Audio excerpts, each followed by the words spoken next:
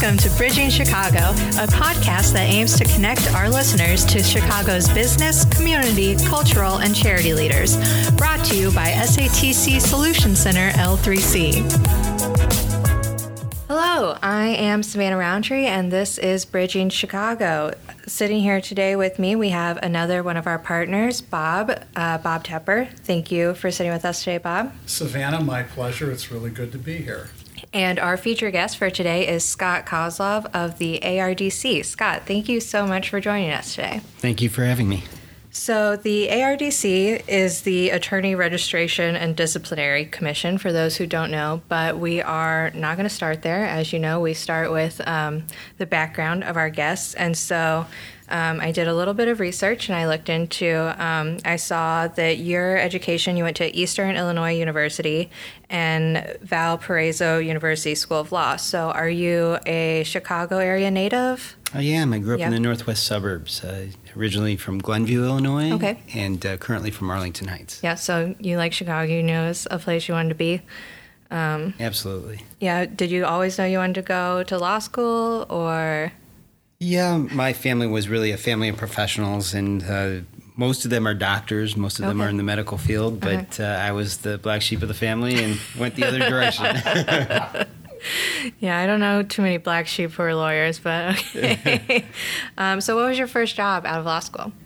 Actually, I had a really difficult time finding a job. The market was very tight coming out of school, and I had been clerking part-time for several different law firms. Okay. I ended up doing contract work for each of those law firms until I found a full-time job. Okay. So I did part-time work for 3 different firms, one doing dissolution of marriage work, another one doing criminal work, and a final one doing some transactional type matters. Wow, so just juggling like every area of law, pretty much, like running around Chicago doing it was crazy contract law work. So then did you finally settle into one of those positions? No, I had been offered, the possibility of, opening my own firm and working in conjunction with those firms, but I chose not to do that. With the law school loans and the difficult finances coming out of school, it was preferable to find a full-time job with benefits. Right, yeah. So the next position I held was as an investigator because I could not find that Chicago area law firm job. I went to work for the state as an investigator. Okay. I did that with the Illinois Department of Children and Family Services for a couple years. Okay.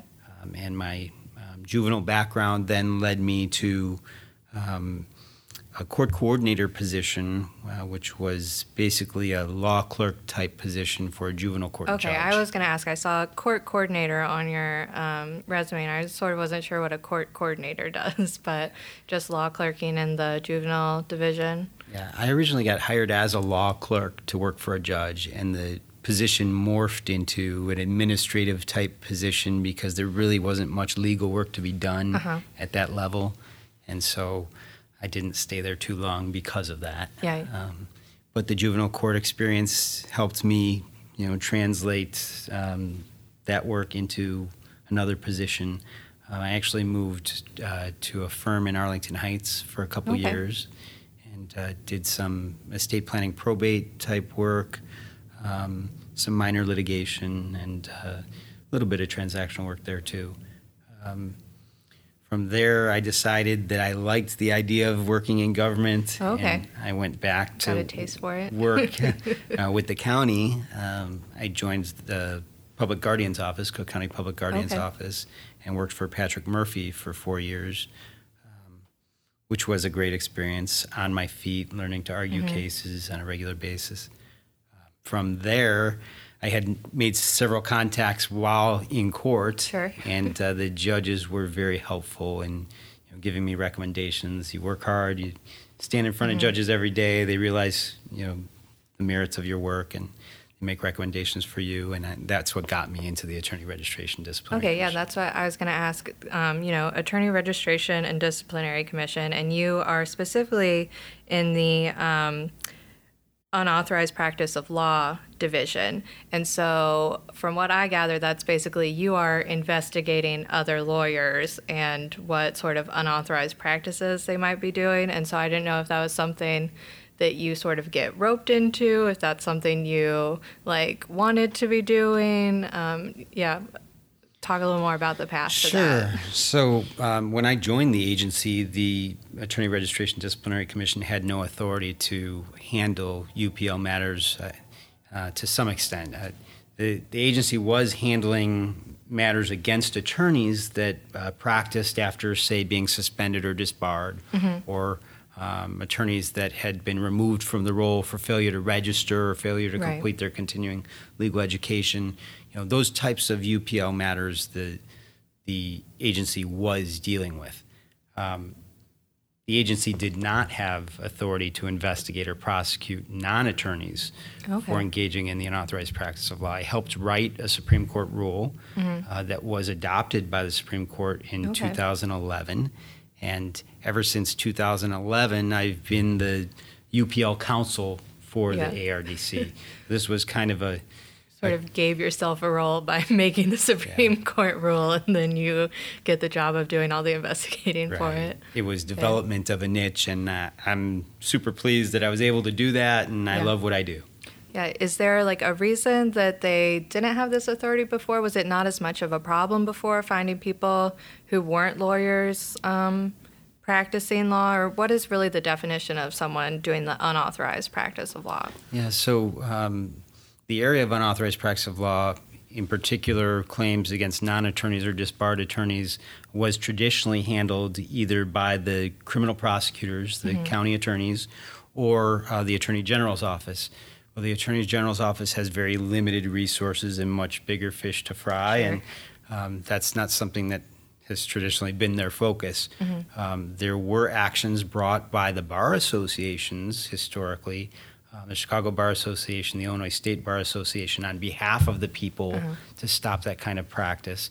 But for the most part, attorneys paying dues to voluntary bar associations don't want their dues to go towards legal actions, to the hiring of attorneys to prosecute these kinds of cases. So it left a void, and there was a big area that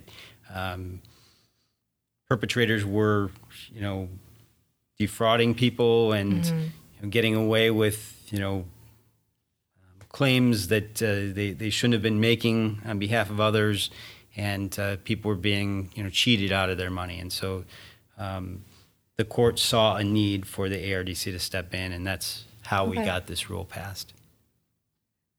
Is this something that has been more of a problem with like internet and the proliferation of information that can be available there to just anybody? Because I know sort of historically the reason there was maybe less unauthorized practice of law by non-lawyers is because they just didn't have the legal information, but now it's sort of all out there. So does that make it more of a problem for you? Well, I mean, I certainly think there's been a proliferation of available information through the internet and elsewhere that allows non-attorneys to try and fudge their way through legal matters on behalf of other people. That's certainly true. I think the problem has always existed. It's just now it's come to light. With social media and people having a venue to air their grievances, that we're more aware of things. Yeah, makes sense. I also saw that there has been sort of an uptick in cross-border issues. And so for those that don't know, lawyers basically get licensed in only one state. And so now we have a lot of state-to-state transactions and interactions. And so does that create a new problem for lawyers? There has certainly been an increase in portability of information. Somebody can load information into a laptop and work from their laptop in Florida when handling an Illinois legal matter.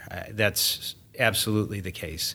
I wouldn't say that attorneys are generally limited to one law license, because there are many attorneys that have multiple state licenses, and there are attorneys that travel between states lawfully with authority to practice. But cross-border practice has become more of an issue. The more portable the information is, the more likely it is people are going to be crossing borders while they practice, and the extent to which they can handle matters in each state has become a bigger question. Okay. So what's been like the most interesting case that you've come across doing this kind of work? Wow, that's a difficult question. I have to think about that for a second. I've had the pure fraudsters that decide they're going to hold themselves out as a lawyer, and that kind of case certainly could and should be prosecuted by the criminal prosecutors. It fits squarely within the false personation statute. Somebody hanging up a sign that says they're an attorney, or setting up a website as a law firm, and they're not authorized to practice law in any jurisdiction. Once they take funds after they've held themselves out as a lawyer, they could be criminally prosecuted. It's a felony under the false personation statute. But I had one of those where the state's attorney had not been prosecuting an individual who had set up a couple different law offices and handled legal matters for at least a dozen different people. Wow, and no law degree, no law bar degree, minutes. no training. And this person actually claimed to have a law degree when confronted, and produced documents showing that he had received admission from the Supreme Court clerk, but the documents were false, and the person had just scammed people out of money. And that was a pretty interesting case. The individual ended up going to jail for 60 days on a criminal contempt petition. And that situation's been an ongoing battle with that person despite that incarceration period. So that's been an interesting one. Yeah, because I would guess that the majority of your cases are more things like didn't pay the correct fees or just... So we do receive those cases. There are attorneys that just fail to pay the registration fee and have their name removed from the roll. That's not really what I do for the most part. I can handle those, and occasionally I have handled those. But any attorney on our staff would be capable of handling that type of case. It would be handled as a pure disciplinary matter. So somebody who's licensed as an attorney, admitted, and just fails to pay their dues, that would be a disciplinary violation under Rule 5.5 of the Rules of Professional Conduct. So then that person could be disciplined by the Illinois Supreme Court for practicing without authorization, but that wouldn't be a criminal contempt action that we would file in court. Okay. I saw that in 2016 there were 113 investigations. So what's the breakdown of the types of charges or investigations that are happening there? Sure, and there are many. It's hard for me to categorize all of them, but they range from paralegal doing freelance work, setting up their own shop, assisting people directly without the supervision of an attorney, to the law student who's done a little work on behalf of his relatives before he's actually sworn in, or the real estate broker who's taken the job a little bit too far and starts negotiating attorney's modification clauses on real estate transactions, or the accountant that takes the handling of a client's corporate matter a little bit too far and starts advising the client on things like estate planning, or what type of legal entity would be best for the client when they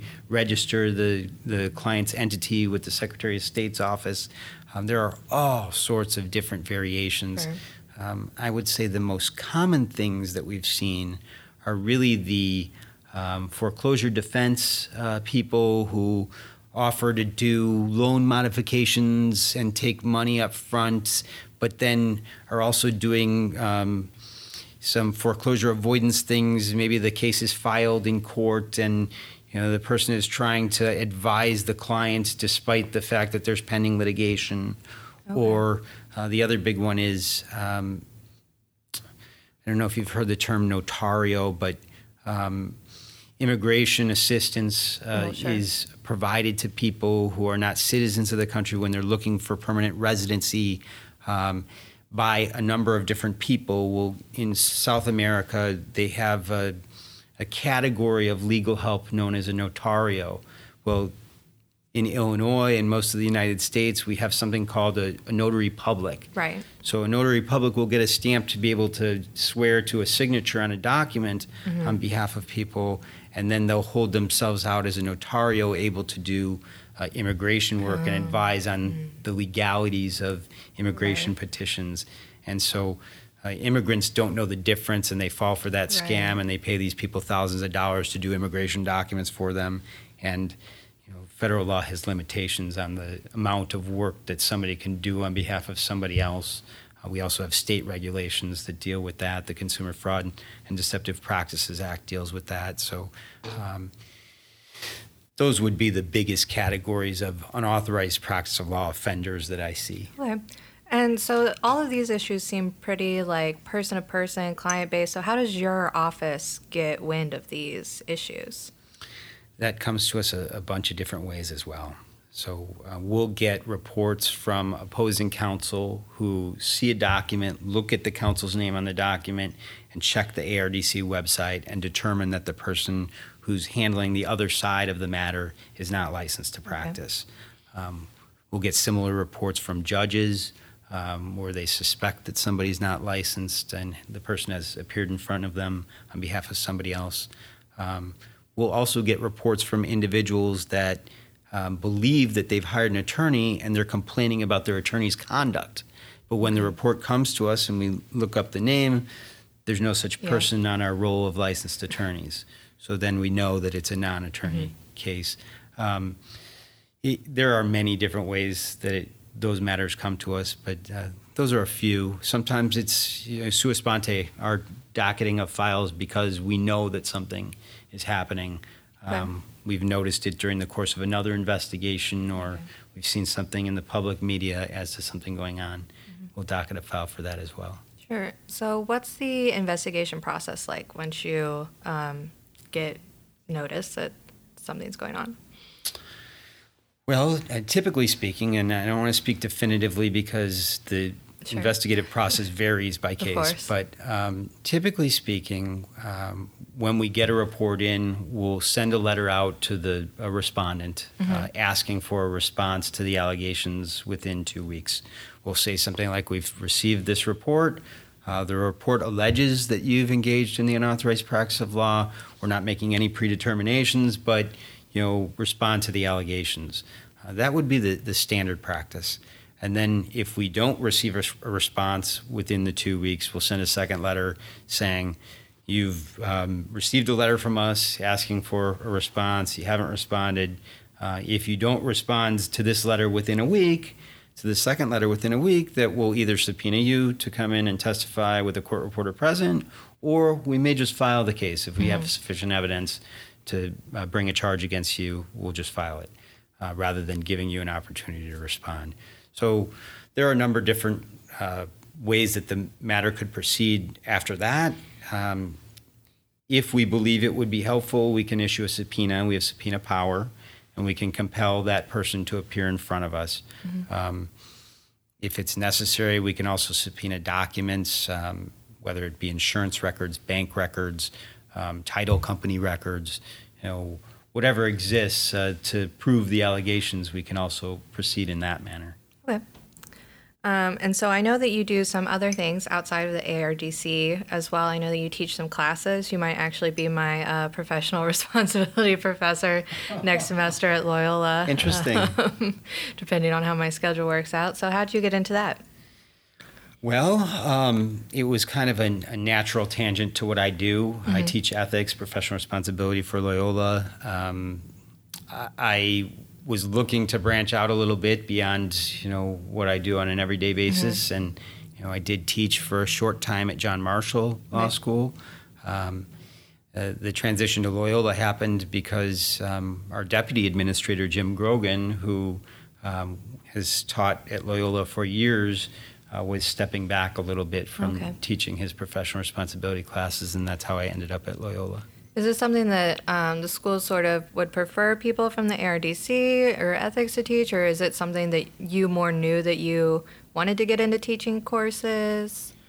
Well, I assume that the schools, I don't want to speak for them, but I assume that the schools have an interest in having somebody from the agency teach, although, very honestly, I don't know that that's a necessity. There are lots of people with background in ethics, whether that be, by practice or by study or by publishing texts on ethics, whatever the background is. There's a lot of different ways you could become an expert in ethics, but I think it's a natural connection between people at the ARDC and teaching ethics. You give the practical side of it. Sure.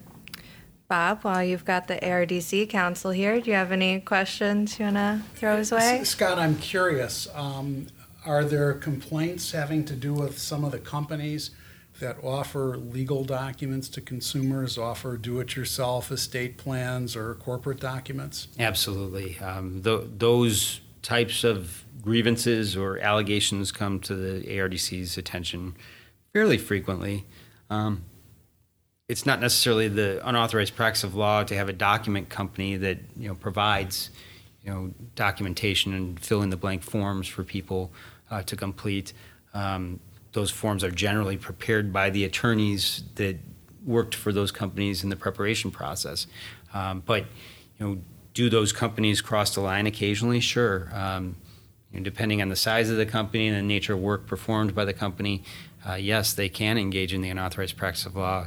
For instance, giving legal advice on how the form is to be used, and you're calling a hotline, talking to the company, and speaking to a non-attorney over that hotline.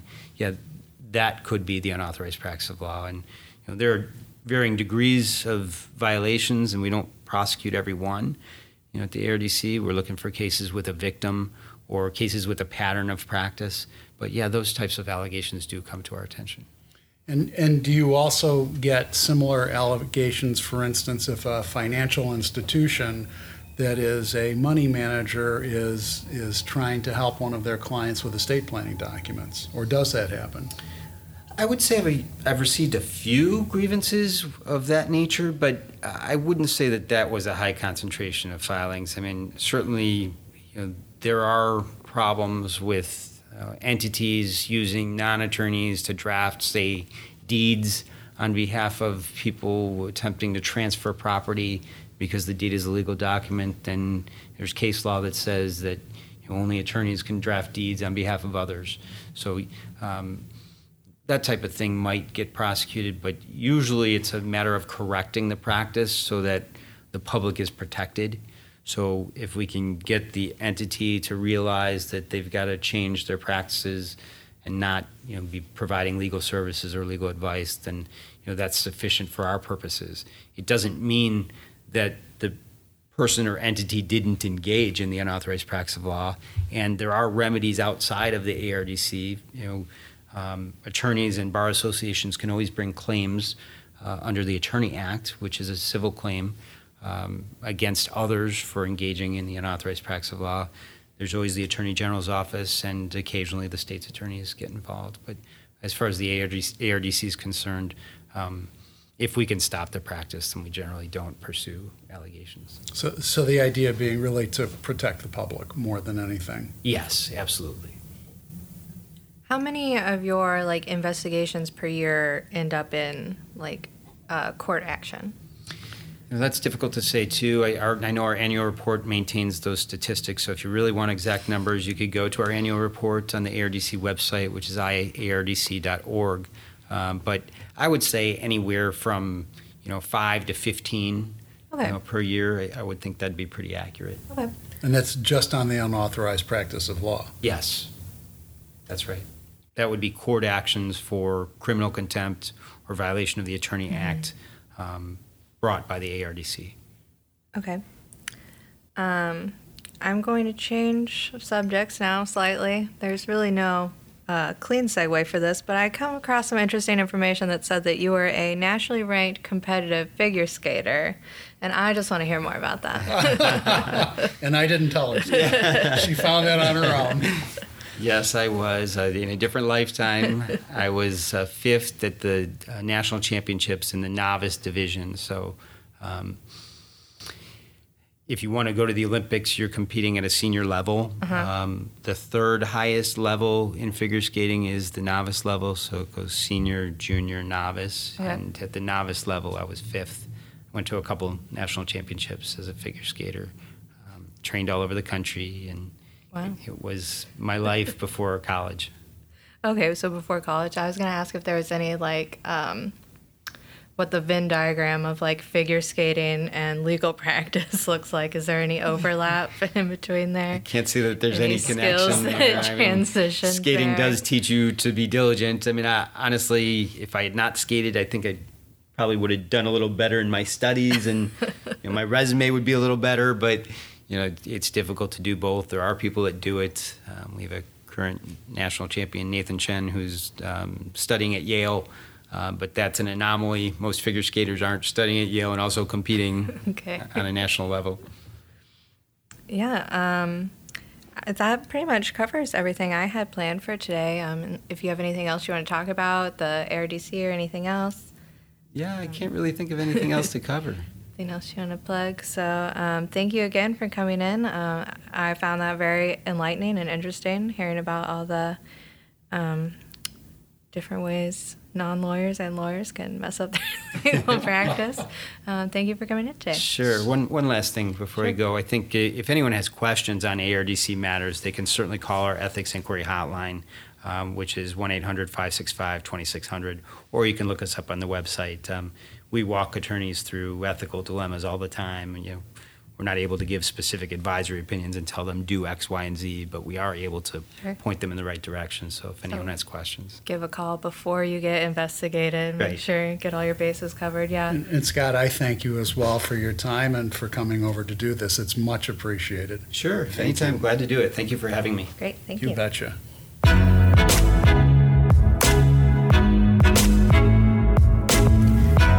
For listening to this episode of Bridging Chicago, as produced by the SATC Solutions Center. As always, feel free to reach out to us on social media with your comments and suggestions. You can email us at solutionscenter@satcltd.com. Find us on Twitter and Instagram, where our handle is @BridgingChicago. And don't forget to rate, subscribe, and comment on iTunes, SoundCloud, or wherever you listen to this podcast. Nothing contained in this podcast shall constitute financial, investment, legal, and/or professional advice. No professional relationship of any kind is created between you and the podcast host or guests. You are urged to speak with your financial, investment, or legal advisors before making any investment or legal decisions. Furthermore, the opinions expressed in this podcast are not necessarily the opinions of the SATC Solutions Center, Schenck Annis Tepper Campbell, or any of its employees. This podcast is created by the host and guests' individual capacities. All opinions on this podcast are or have been rendered based on specific facts under certain conditions and are subject to certain assumptions and may not and should not be used or relied upon for any other purpose, including but not limited to, for use in or in connection with any investment purposes or legal proceeding.